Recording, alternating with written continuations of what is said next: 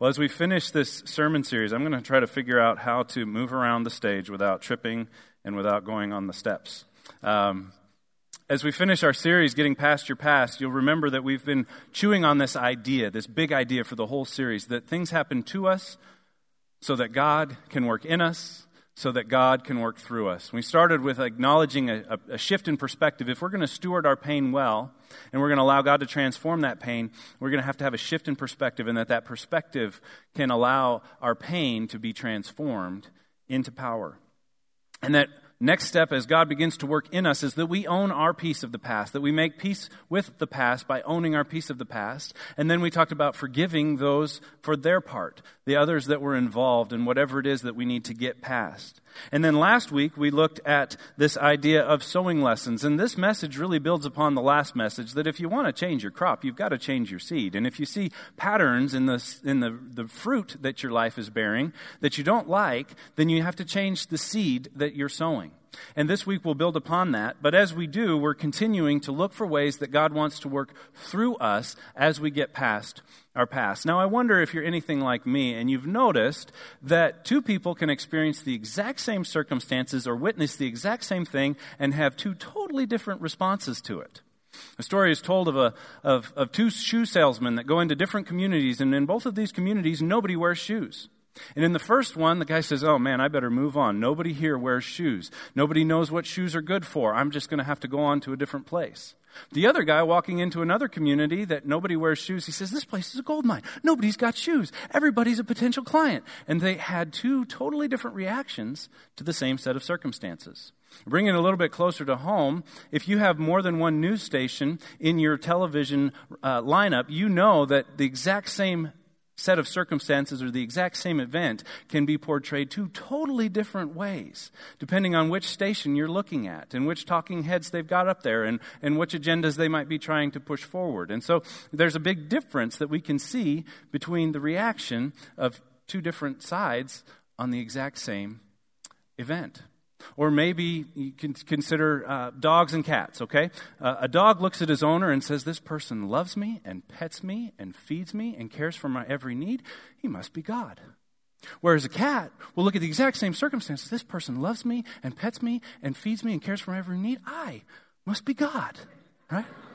Now, I want you to know I waited 3 months before I brought out the cat jokes because I know you better build some credibility with the cat people before you start messing with cats, all right?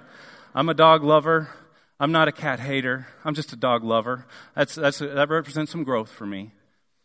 But again, two totally different conclusions to the same set of circumstances represented there.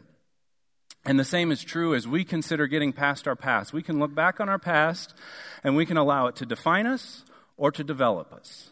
We can allow it to make us bitter or make us better. We can choose to tell a story that says I'm the victim of these circumstances, or we can say I'm a victor, I'm a survivor. I'm not a victim of abuse, I'm a survivor of abuse. I'm not a victim of the things that have happened to me. I'm a victor as I have overcome those and as I have chosen to allow God to change my perspective and work in me and work through me. And so today we're going to continue on in Galatians chapter 6. If you want to turn there in your Bibles, we're on page 1816 in the hardcover Pew Bibles. We started in this passage last week as well. We'll refresh that just a little bit, and then we'll move on to the next couple of verses and close with another passage of Scripture that brings this whole series that we've been on into a beautiful conclusion. And so last week we read these first couple of verses in Galatians 6, verse 6 through 7. "Do not be deceived. God cannot be mocked. A man reaps what he sows. The one who sows to please his sinful nature from that nature will reap destruction. The one who sows to please the Spirit from the Spirit will reap eternal life." And that's what we looked at last week with the big idea that if you want to change your crop, you've got to change your seed. And I challenged you to ask two questions last week at the end of the message. First, is there anything that I want to be reaping someday that I need to start sowing today? Is there anything that I want to reap someday in a relationship, financially, spiritually, wherever it may be in your life? Is there anything I want to reap someday that I better start sowing right now? And the second is there anything that I'm sowing today that I don't want to reap someday? Is there anything that I'm currently doing in my relationships, in my finances, in my spiritual life, in my physical health, that I'm sowing the wrong kind of seed, and someday I'm going to reap something that I don't want to reap. And so with those two questions in mind, we move on to verses 9 and 10. Let us not become weary in doing good, for at the proper time we will reap a harvest if we do not give up. Therefore, as we have opportunity, let us do good to all people, especially to those who belong to the family of believers. So remember, things happen to us so God can work in us, so God can work through us. And we continue that thought as we look for ways to allow what God has done in us to become something He does through us to help another person. And our bottom line this week is that one of the best ways for you to get past your past is to help somebody else get past theirs. One of the best ways for you to get fully and finally past your past is to come alongside somebody who's going through the same thing that God has brought you through, and you get to be the hands and feet of Christ to that person and help them get past their past. One of the strongest healings that you can experience is when you allow God to use your life to be a conduit of healing for somebody else. And over as a pastor, I see this where somebody who's gone through a difficult divorce gets to come alongside somebody else who's going through a difficult divorce. Or a couple who's been through some tough times in marriage links up with another couple that's younger than them and hasn't seen everything that they've seen and done everything that they've done. And they walk through that with them and they get them through that time. Or somebody who's experienced the pain of losing a child comes alongside somebody else who's going through that pain right now and helps them through that. And you see that the healing is bilateral, not unilateral. It doesn't just go to the one who's going through the hard time. It goes to the one that's helping them through a hard time. One of the best ways for you to get past your past is to help somebody else get past theirs.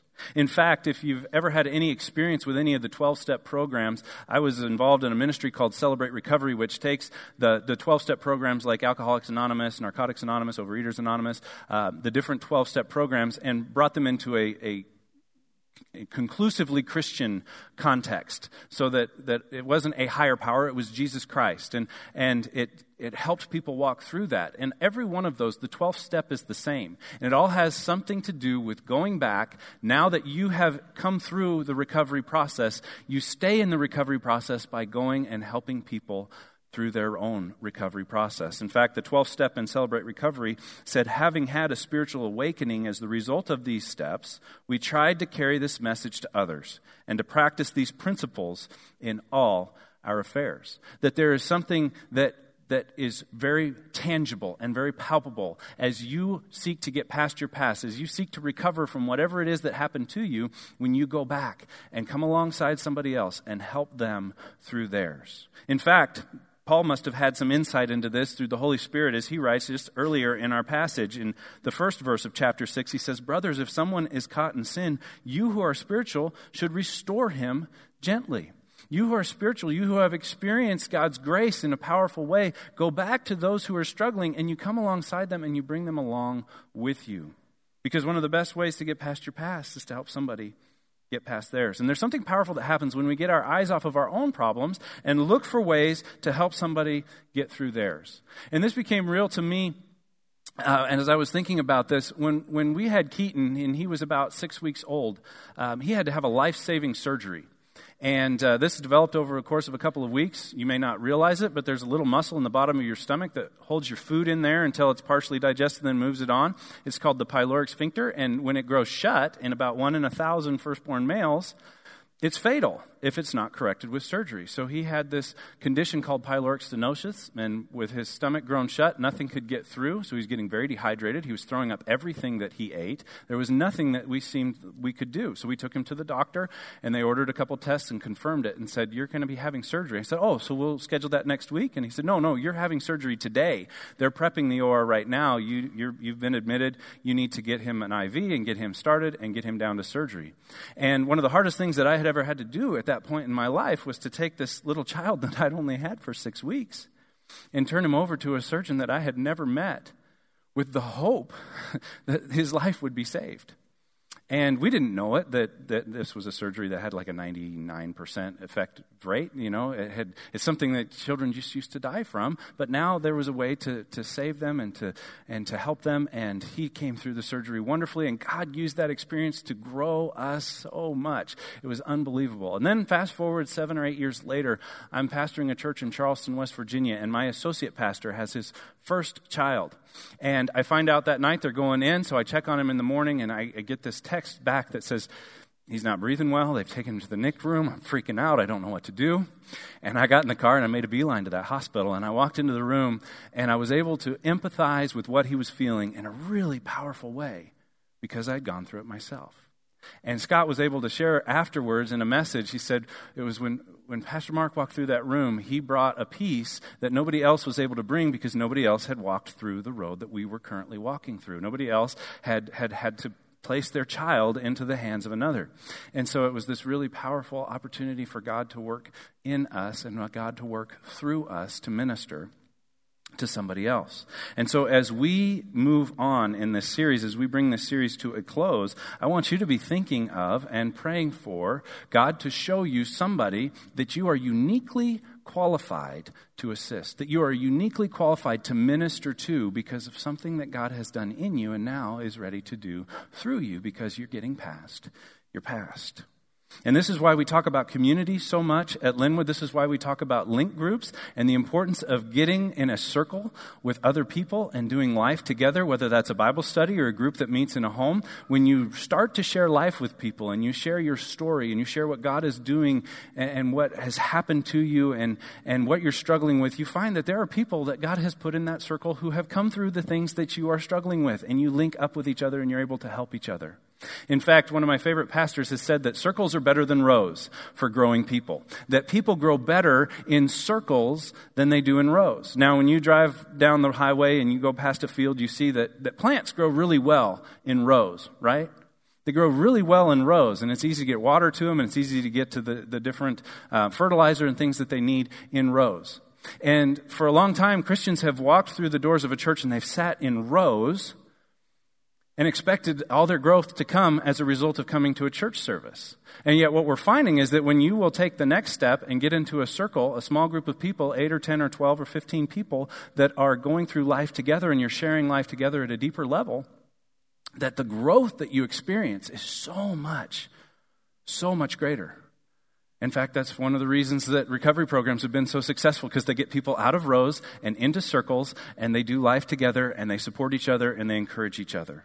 And so as we consider being a family of families and what that looks like, a big part of what that looks like is you getting into a circle of other believers, into a link group. Now, I know summer's not the best time to be promoting community groups and link groups because a lot of people, summertime is difficult, but stay engaged with your family of families over the summer. We're going to be doing a series. We talked about this last week. I encourage you to take one of these invite cards and invite somebody. I've heard from several people that they did that they crossed over that line of fear into the land of faith, that they trusted God, that they wouldn't get punched in the nose or laughed at if they handed somebody an invitation to church and invited them personally to come to church. So we put those out again. We want you to take those.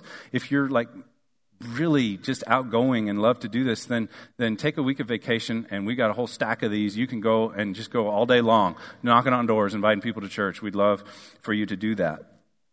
But we are a family of families. We are better together. And as we consider getting past our past and helping others get past theirs, we're going to find that there is a warning included in this passage of Scripture, and then there is a healthier approach. So I want to look at both of those. If you look at verse 9, there's this warning that says, "Let us not become weary of doing good, for at the proper time we will reap a harvest if we do not give up." It's as if Paul is saying, don't quit sowing.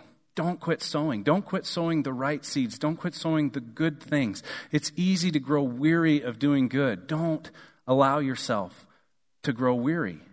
I think there are some parents today, maybe there are some mothers today that need to hear this encouragement. Don't grow weary. Parenting is one of those things that I found where you invest and you invest and you invest, and it seems like you're not getting anywhere, or you're doing everything wrong, and then suddenly something happens and you're like, oh, they were listening.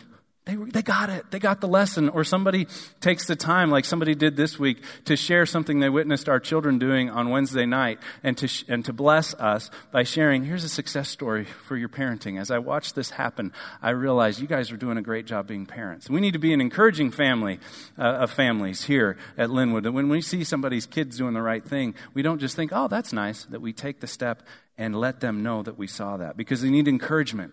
Because it's really easy to grow weary of doing good. There may be some husbands or some wives here this morning, and you're growing weary of doing good, and you're growing weary of praying for a change to happen in your relationship. And Paul is encouraging you, and I am encouraging you, don't grow weary in doing good. Don't grow weary in doing the right thing.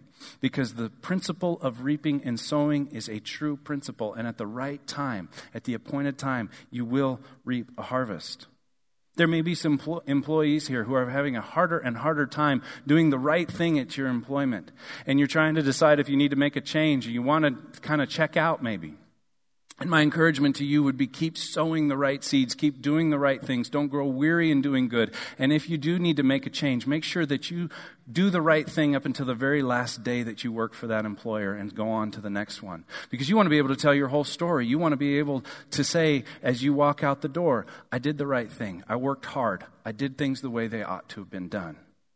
Or maybe, and this is a tougher one, but maybe you've been tithing for a while and you've had one financial hit after another and you can't quite figure out why, and you thought this was supposed to go differently.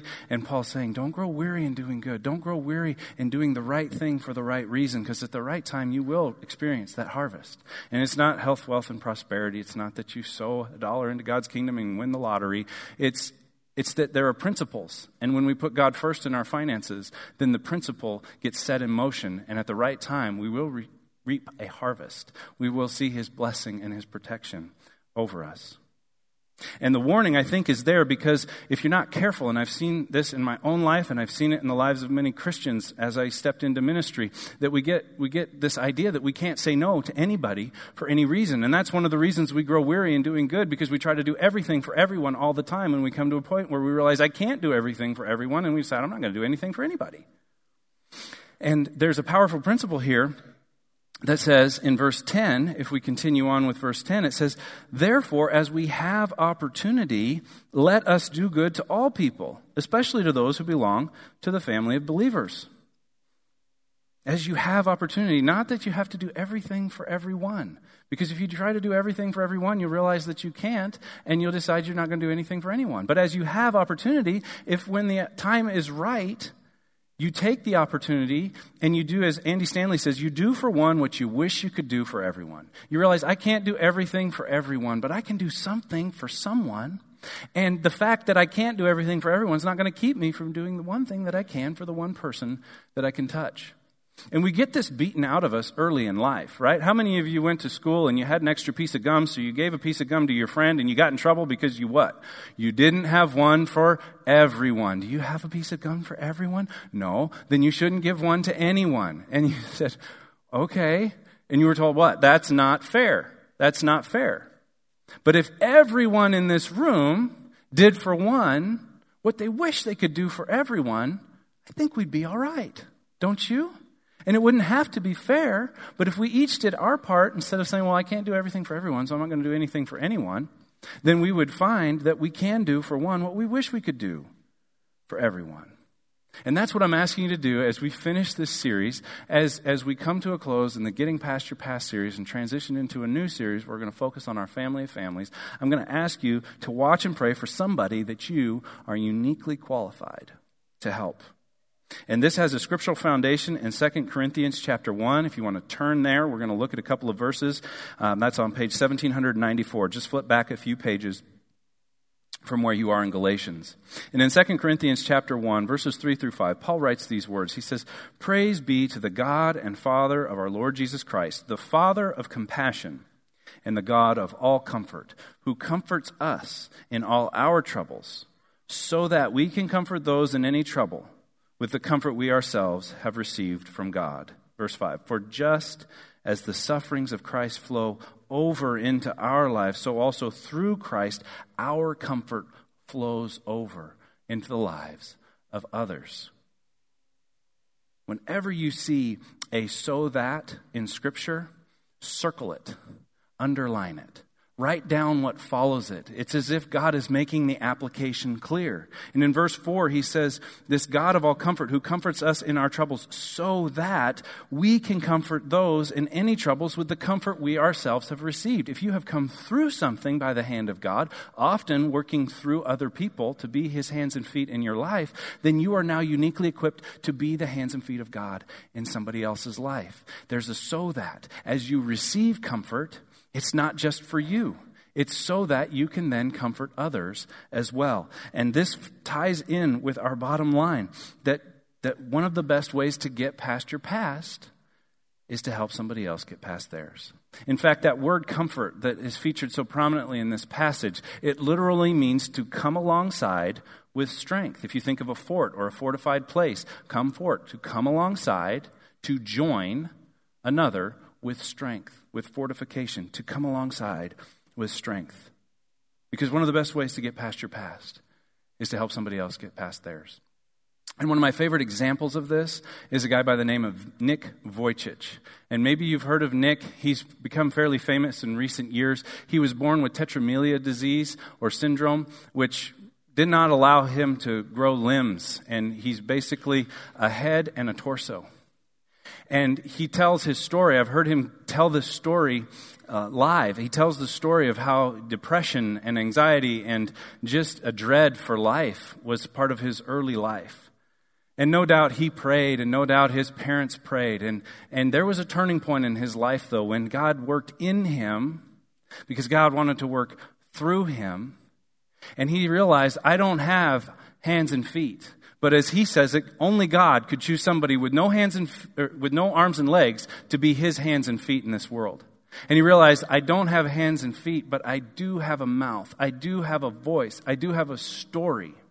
And he started by reaching out to other disabled children and to other disabled people. And God gave him a platform to use that ministry. And now he's become an evangelist that has spoken around the world, who has touched millions of people because he chose to get past his past. He chose to allow God to work in him and then to work through him. And one of my favorite quotes of his says, if you can't get a miracle, become one. If you don't get the miracle you were praying for, if you don't receive what you asked for, become that miracle to somebody else. Take what has happened in you and allow God to work through you into the life of somebody else. Because one of the best ways to get past your past is to help somebody else get past theirs. Would you pray with me? Heavenly Father, we thank you. We thank you for your presence among us. We thank you for your word, which instructs us and inspires us. We thank you for this time that we've had together in your presence. We pray, God, that we would experience your peace here and we would take it with us. That we would experience your power here and we would take it with us. That we would experience your pleasure here and that we would take it with us and share it with somebody else. It's in Jesus' name we pray. Amen. Now, the ladies are going to receive a packet of seeds on the way out. And I love this, how it fits in with our sewing lessons. In fact, we were talking about this in staff, and I mentioned the last couple of messages around this idea. And Stephanie piped up and said, we could give all the moms seeds for Mother's Day, and they could use those then to plant somewhere or to share with somebody else. And I was thinking about this week, and I want to close with this idea, because if you open this up, don't do it while you're here, but if you open this up, you're going to notice that these seeds are gray and brown and black. They're not all that pretty to look at. And yet if you put them in the right environment and you give them enough time, something beautiful comes forth. A transformation takes place. And it becomes a symbolism of what we're talking about in this series. That we take those things that don't look all that good as we go through them, and they don't look all that good even as we look back on them. But if we give them enough time, and we give them the right environment, and we allow God to work in them, something beautiful can come forward, and we can share that with others. And so, all the ladies, as you leave, we want you to take one of these. And whether you choose to just put it in a place where you'll see it and remember it, or you choose to plant it, or you choose to pass it on to somebody else who needs to be encouraged, know that this is our gift to you, and we thank you. We're going to close with a little bit of worship here, and I'd encourage you to respond to God's word in faith today, whether that means coming to an altar, making an altar where you're seated, giving, sharing, praying. This is time for you to respond.